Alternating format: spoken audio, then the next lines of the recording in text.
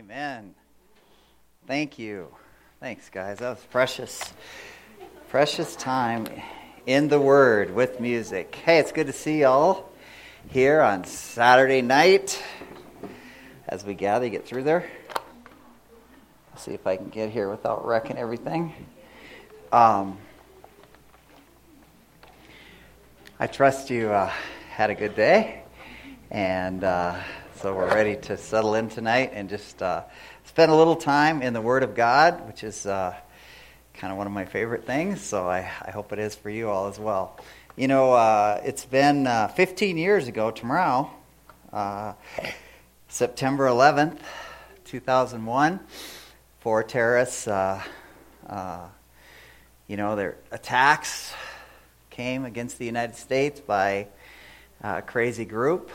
There's always crazy groups around, and they're still around.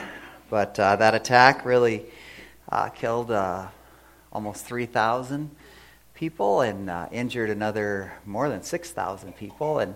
And the Twin Tower buildings were hit. The Pentagon was hit. Of course, the plane went down in the field, which spared more loss of lives. And our country was really changed in an instant. George Bush's presidency was changed. The whole direction of where we went as a nation was changed. And we began this war on terror. And this war on terror still rages on today. And it's amazing how every single one of us had our lives changed in some way. Even if you weren't alive then, or you were just a baby, your life is different than it was before then.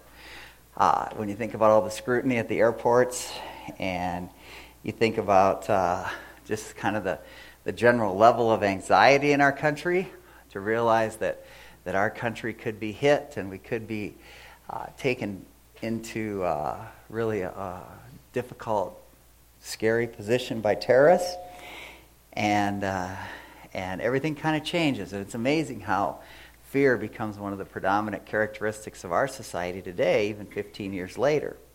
This one event comes and changes history.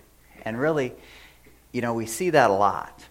We see that a lot. If you study history, you see that often there's seemingly little events, sometimes big events, but they change history in dramatic ways. There's wars and change of power. There's inventions that change how we live. There's this whole sense of some crimes may change history in some ways, certain deaths of people, or certain births, or certain jobs, certain leaders can really come in and impact the world and impact the world around them. And so I think the question I really want us to think about tonight as we launch into this new study is how do we have peace when there are so many events that come into our lives that cause uncertainty, that cause fear, that cause pain. And so, Father, we come to you right now and just ask that you would speak to us by the power of your Spirit. I pray that you would just take away all the distractions that are racing through our minds and give us these moments to hear from you and your word, and that we would clearly hear from you, and that you would just get me out of the way. And I pray, Father, that each person that leaves this place tonight would be thinking about Jesus Christ and you alone, and that your name would be exalted, your name would be lifted on high. And we just want to give you the glory for our chance to study about you. In Jesus' name, amen. And I will say that there is nothing more significant in history, the whole history of the world, than the reason really we gather here tonight, and that's to celebrate Jesus Christ, because history revolves around Christ. So each person who has ever walked on this planet, literally billions of people, their lives, their eternity depends on what they have done with this man, this God, Jesus Christ. And you can have peace, you can have joy in the midst of terror. You can have peace, you can have joy in the midst of pain, in the midst of bankruptcy, in the midst of deaths of loved ones, in the midst of cancer or some disease that could be taking your life, in the midst of all kinds of relationship troubles. Somehow you can have peace and you can have joy if we just get this right. Just get this right about Jesus Christ. You see, the most significant decisions you will ever make are surrounding what are you going to do and what are you going to believe about Jesus Christ. And I would say that most people living on this planet, I would say most people in this city, maybe even most people in this room, simply don't believe that's true. We just don't believe that's true. And you can kind of tell by our thoughts and by our actions. You can kind of tell by what drives us. You see, we think the biggest decisions are where we're going to live, where we're going to work, what we're going to do for an education and a career, who we're going to marry, if we're going to get married, if we're going to have children, what happens with our children, how we're going to save money, how we're going to spend money. All these big decisions. And they are all big decisions, and they all are life-changing decisions, and they all have an impact on where we go. But they all fall behind, what are you doing with Jesus Christ? Because you see, until Christ becomes the ultimate in your life, you will be stressed out, and you will be, at times, very angry and bitter and fearful because of the uncertainties that surround everything else that you're trying to base your life on. And if that basis isn't on Jesus Christ, the rock, everything else is uncertain. And that leaves us with this fear, and that leaves us with this guilt, and that leaves us with this rejection, and that leaves us with all these things that we struggle with day in and day out. It's hard for us to accept, though, that the biggest decision is what we do with Christ. You think about marriage, for example, or my wife and my kids, and I love Marcia, and I love our kids, and to somehow think that it should be more important for me to love Jesus Christ and to love the Lord than it is to love my wife or to love my kids just doesn't make a lot of sense in our society. But the truth is, if I worship my wife and I worship my kids, I just can destroy that relationship. And the truth is they're never then in a place that God intended them to be in my life. I put them in the place of God, and they are not gods. There's only one God. And when I worship Christ, when I surrender to Him, all of a sudden, and I allow Him to love my wife through me and my kids through me, they get to experience true love because God is love. And apart from Him, you can't experience love. You can't experience life. So if you get right with Jesus Christ, and this is not just like a one-time thing, okay? There is this one-time thing, of course, of being born again and having the Spirit come within us. But when you get right with Christ, it's like a day-by-day kind of surrender to Him. Then everything else in life falls in place. And the history of this world, and I tell you the history of your life, revolve around Jesus Christ. You just don't know it. But it's the truth. So we're starting this new series, which I'm really excited about down here. And on Sundays as well, we're looking at the Gospel of Mark. And really, it's fun to look at the Gospel of Mark. And it's fun to look at a gospel. I'll tell you a little bit about why we're doing that here in a minute. But it's just really fun to look at the words and works of Jesus Christ. And each week we're going to kind of look at Jesus is as kind of the sub-theme, because that's really the essence of what life is about. And I think trying to get this back to the sense of who Christ is in my life makes everything else work together. So I just want to read one verse, and we'll dig in. If you have your Bibles or smartphones or whatever, jump into the book of Mark, chapter 1, verse 1. And I think you'll get the essence of what Mark is trying to tell us tonight about who Jesus is. The beginning of the gospel of Jesus Christ, the Son of God. There's a lot packed into that sentence. The beginning of the gospel of Jesus Christ, the Son of God. There's 4 different gospels. Matthew was probably written first, and then Mark followed around 50 A.D. Later came Luke, and finally John. But these were eyewitnesses' accounts. These were kind of like the oral histories. Many people were still alive decades after Jesus Christ had died and risen again. And so they were just sharing their accounts. They're sharing what they saw. And so the Bible, of course, contains like 66 books, covers about 40 different authors, covering about 1,600 years of history. And for us, it's hard to get our hands around the fact that it covers this much time, and to think that there's somehow this harmonious story that goes through the whole Scripture, which it does. You know, you can go back, what were you doing in 2001, September 11th? Most of us my age or around our age know where we were when those things happened.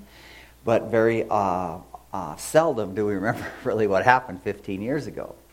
And much less think about what happened 100 years ago and how our world was different 100 years ago than it is today. And then just keep going back and you think about how different the world was as the Scripture was first unfolded until the canon closed over those 1,600 years. It's amazing how different the world was.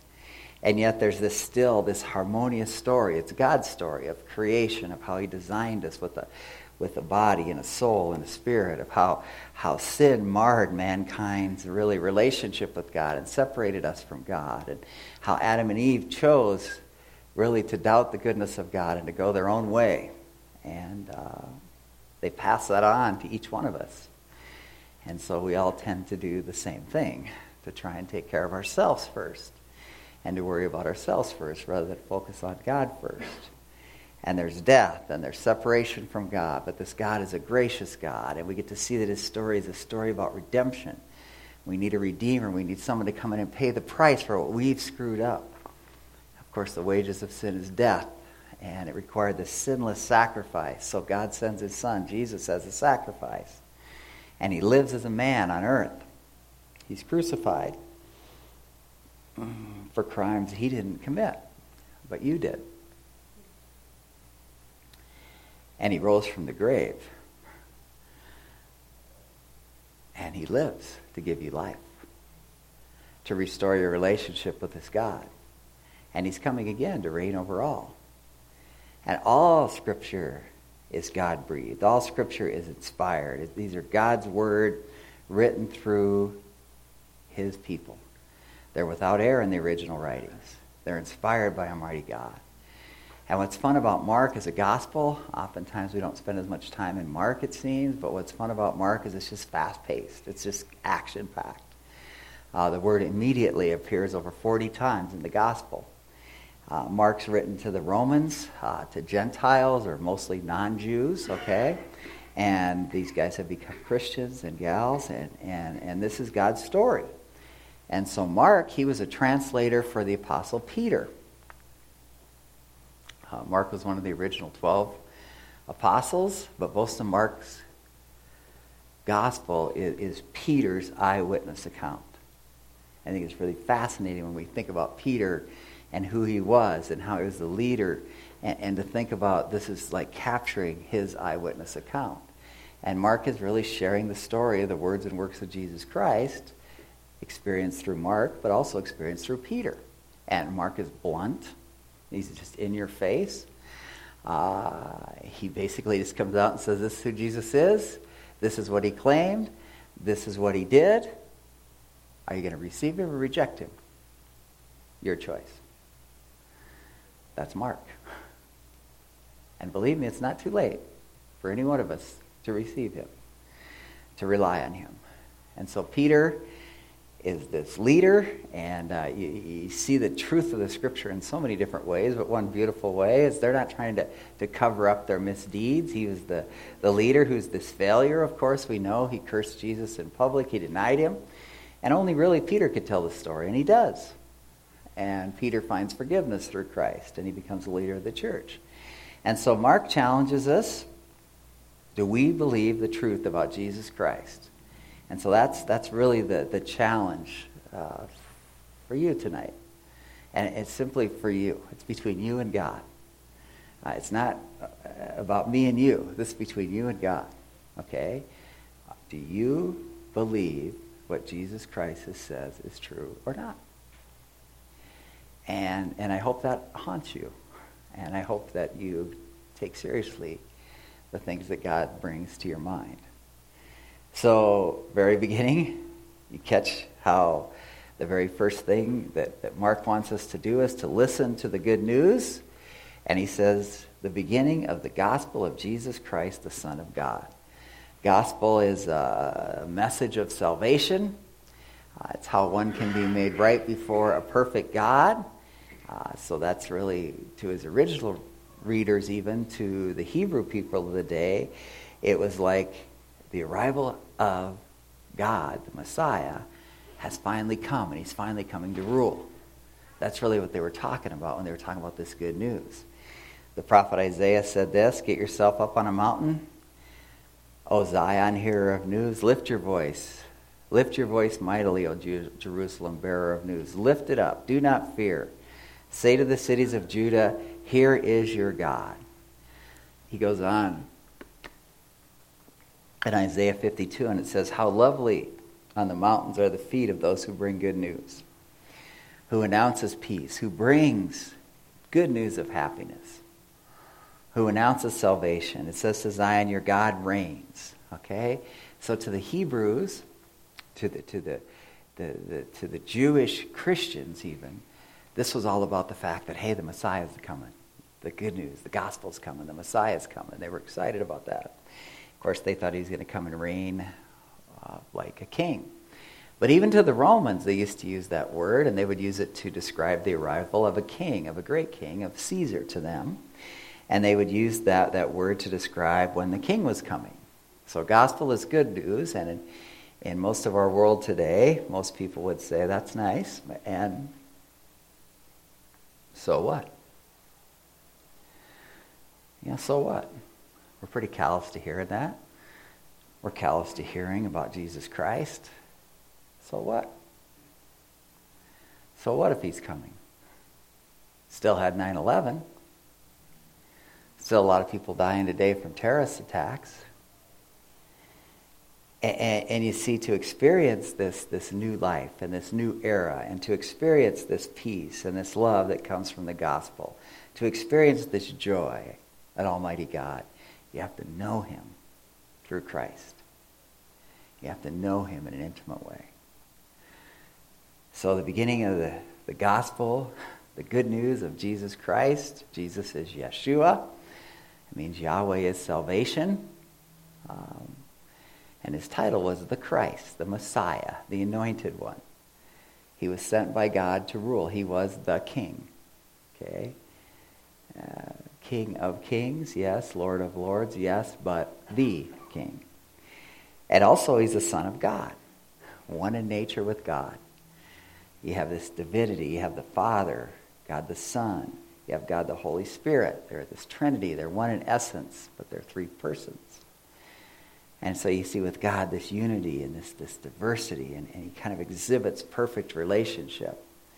So that's what we're getting here. We're getting this good news that Jesus Christ, Jesus Christ, Yeshua, salvation, the Messiah is coming, that God is coming. The Son of God is coming to the earth.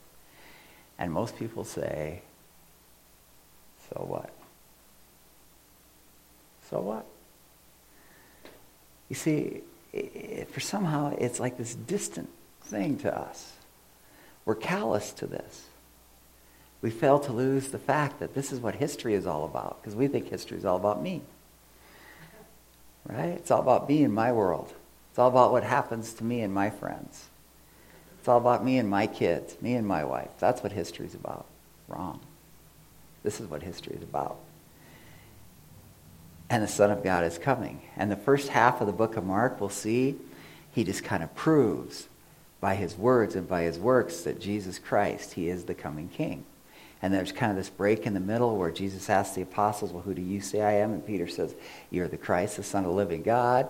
And everything kind of changes. And the second half then of Mark really shows how Jesus is coming to reign.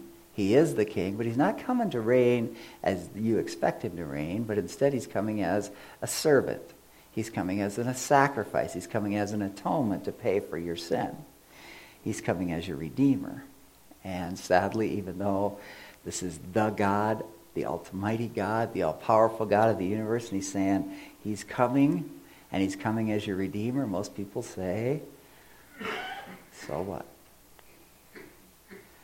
But you see, the God who wants to give you life, eternal life, is just calling you to himself. It's an amazing thing to understand. what he's saying when he's saying, listen to the good news. And then he goes on and Mark says, listen to the messenger. Chapter 1, verse 2 says that it is written in Isaiah the prophet, behold, I send my messenger, comes before your face. He will prepare your way. The voice of one calling in the wilderness, make ready for the way of the Lord, make his path straight. And John the Baptist appears in the wilderness, and he's preaching a baptism of repentance for the forgiveness of sins. And all the country of Judah was going out to him, and all the people of Jerusalem, and they were being baptized by him in the Jordan River, confessing their sins. And John was clothed with camel's hair. He wore a leather belt around his waist. His diet was locusts and honey. And he was preaching, and he was saying, after me is one coming who is mightier than I, one whom I am not fit to stoop down and untie the thong of his sandal. I baptized you with water, but he will baptize you with the Holy Spirit. Listen to the messenger. You see, Jesus and John, they had been informally introduced in the womb, actually. And Mary, who, of course, is the mother of Jesus Christ, was related to Elizabeth, who is the mother of John. And so in the book of Luke chapter 1, it says Mary went in a hurry when she found out she was pregnant, and she goes to the hill country to the city of Judah, and she enters the house of Zacharias and was greeted by Elizabeth. And when Elizabeth, this is John's mom, heard Mary's greeting, the baby leapt in her womb. And Elizabeth was filled with the Holy Spirit. It was almost like in the womb, John knew the Messiah was coming.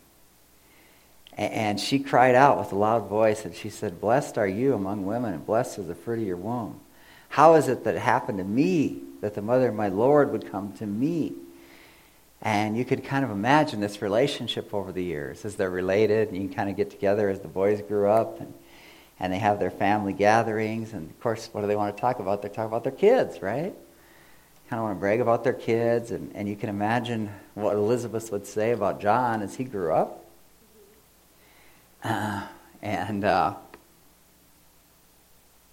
What Mary would say about her boy, Jesus.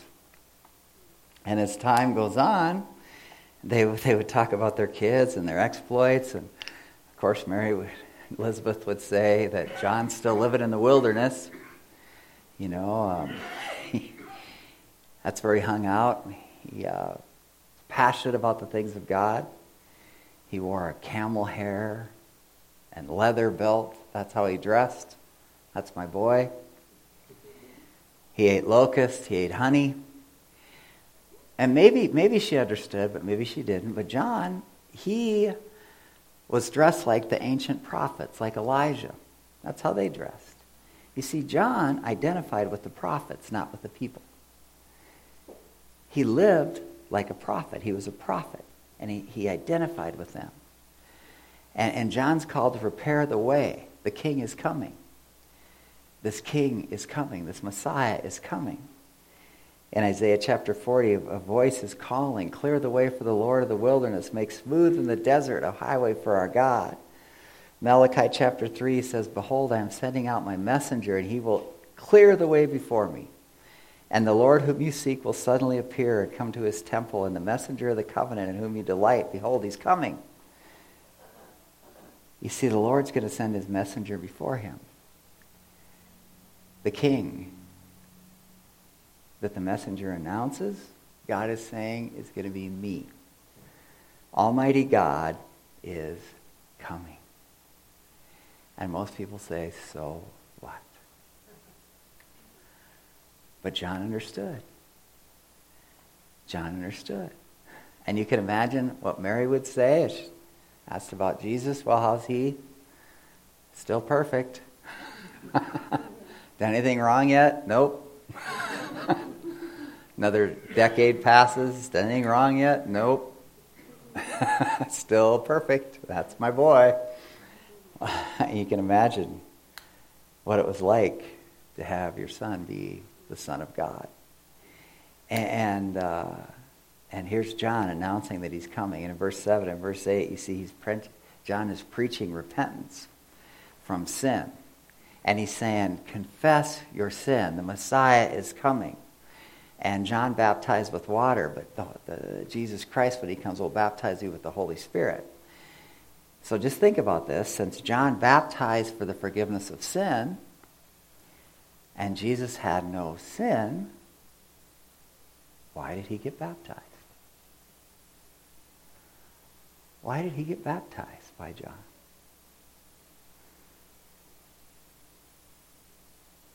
And you get different hints of it through the Gospels. Jesus said in one place he was doing God's will. It was kind of a big moment of decision. It was time for him to change the focus of his life. He'd spent 30 years mostly as a carpenter. And now it was time for him to jump into public ministry. It was an opportunity for the Father to affirm and approve his Son. It was a moment for really him to show Jesus the next steps in the journey.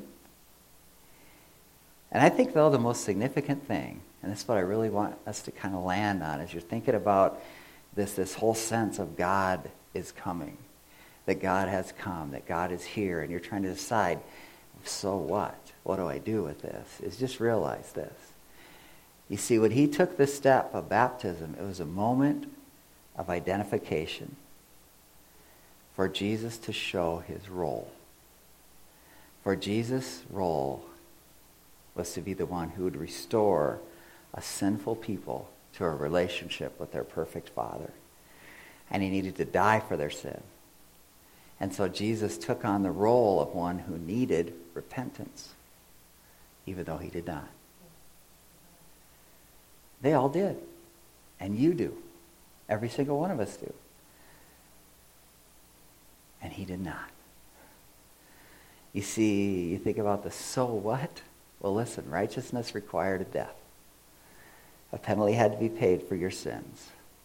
And we've all sinned. And the wages of sin is death. And Christ comes, and his baptism kind of symbolically identifies himself with sinners. And it culminates on the cross. So what? So you could have life. You see, Jesus did this for you. And God allows you to have all the righteousness of Christ.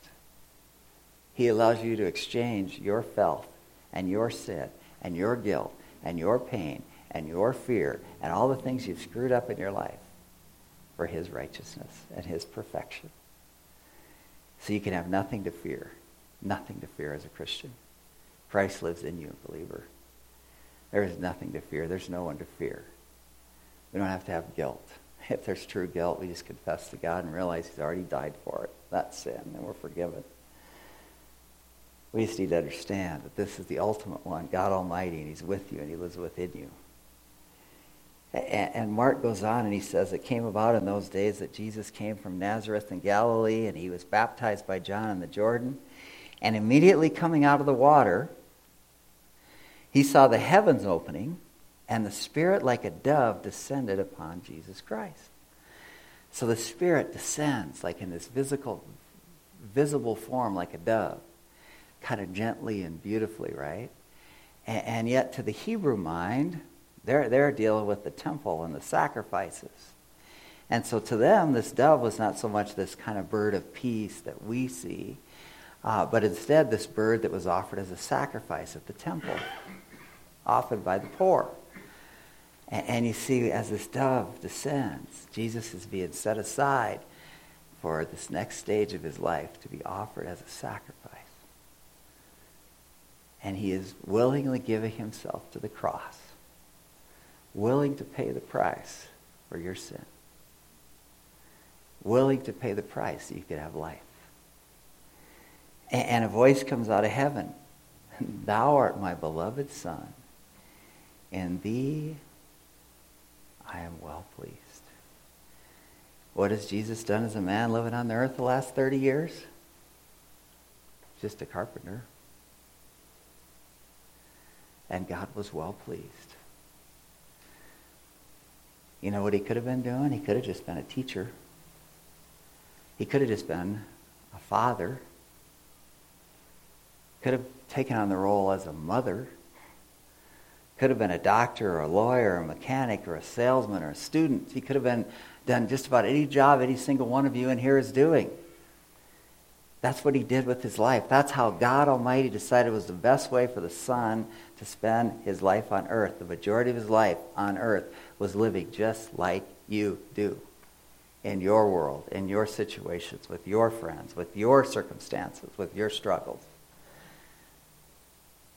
And yet he lived in dependence on his Father.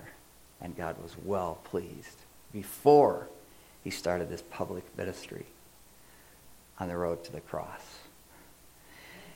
And as he starts, just like life goes on this fallen earth, verse 12, immediately the Spirit impels him to go out of the wilderness. And he's in the wilderness 40 days being tempted by Satan. And he's with the wild beasts and the angels, and they're ministering to him. It's time to walk forth boldly. That's what Jesus did. Now's the time for battle. We live in a fallen world.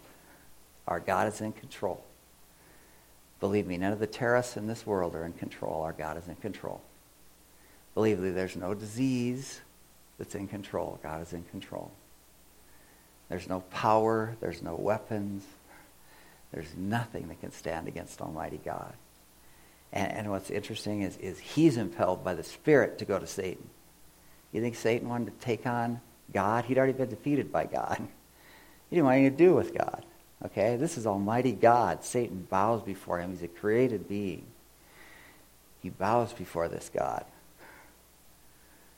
And Jesus overcomes the temptations of Satan by knowing and surrendering to the truth of the Word. So as we land this thing, just realize that Jesus is the Son of God.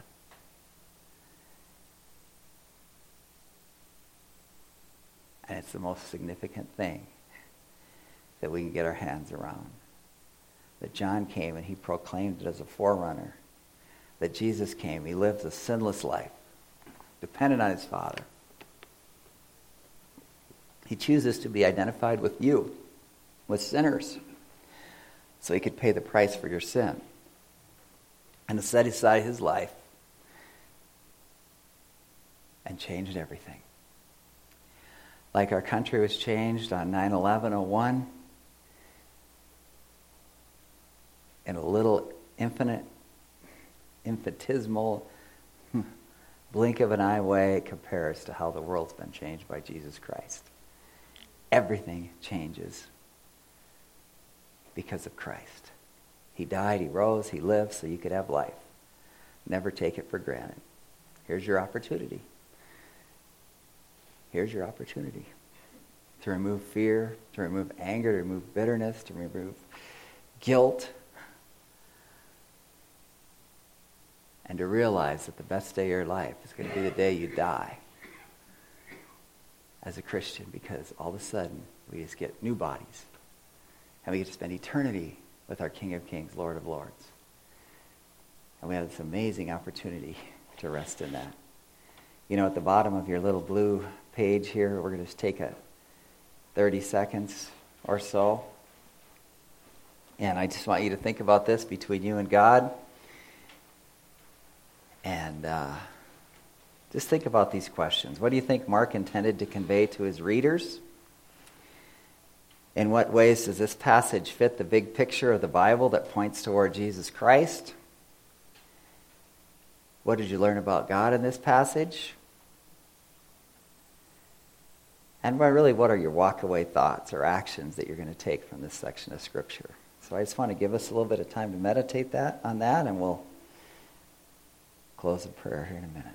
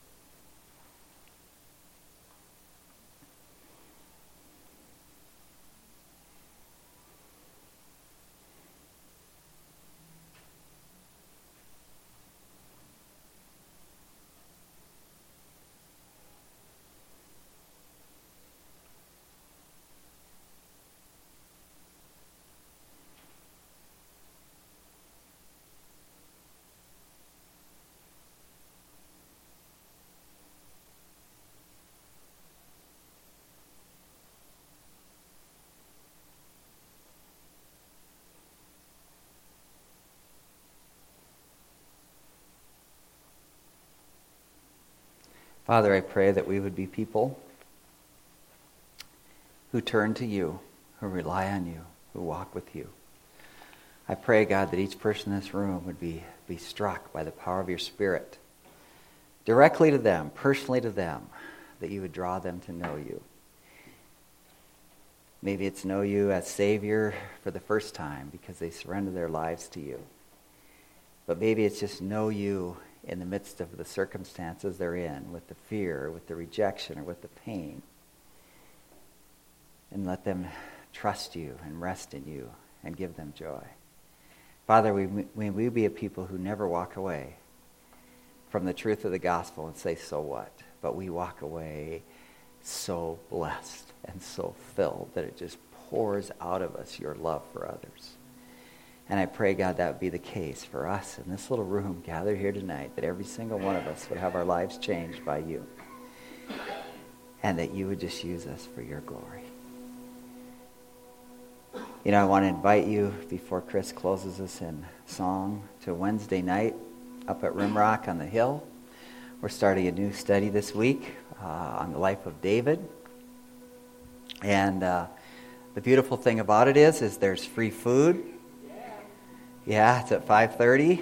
And there's a study. We're all going to be studying the same thing in David's life, from the youngest kids to the high school, to the college, to the adults. And there's open small groups for the adults where we can all jump in.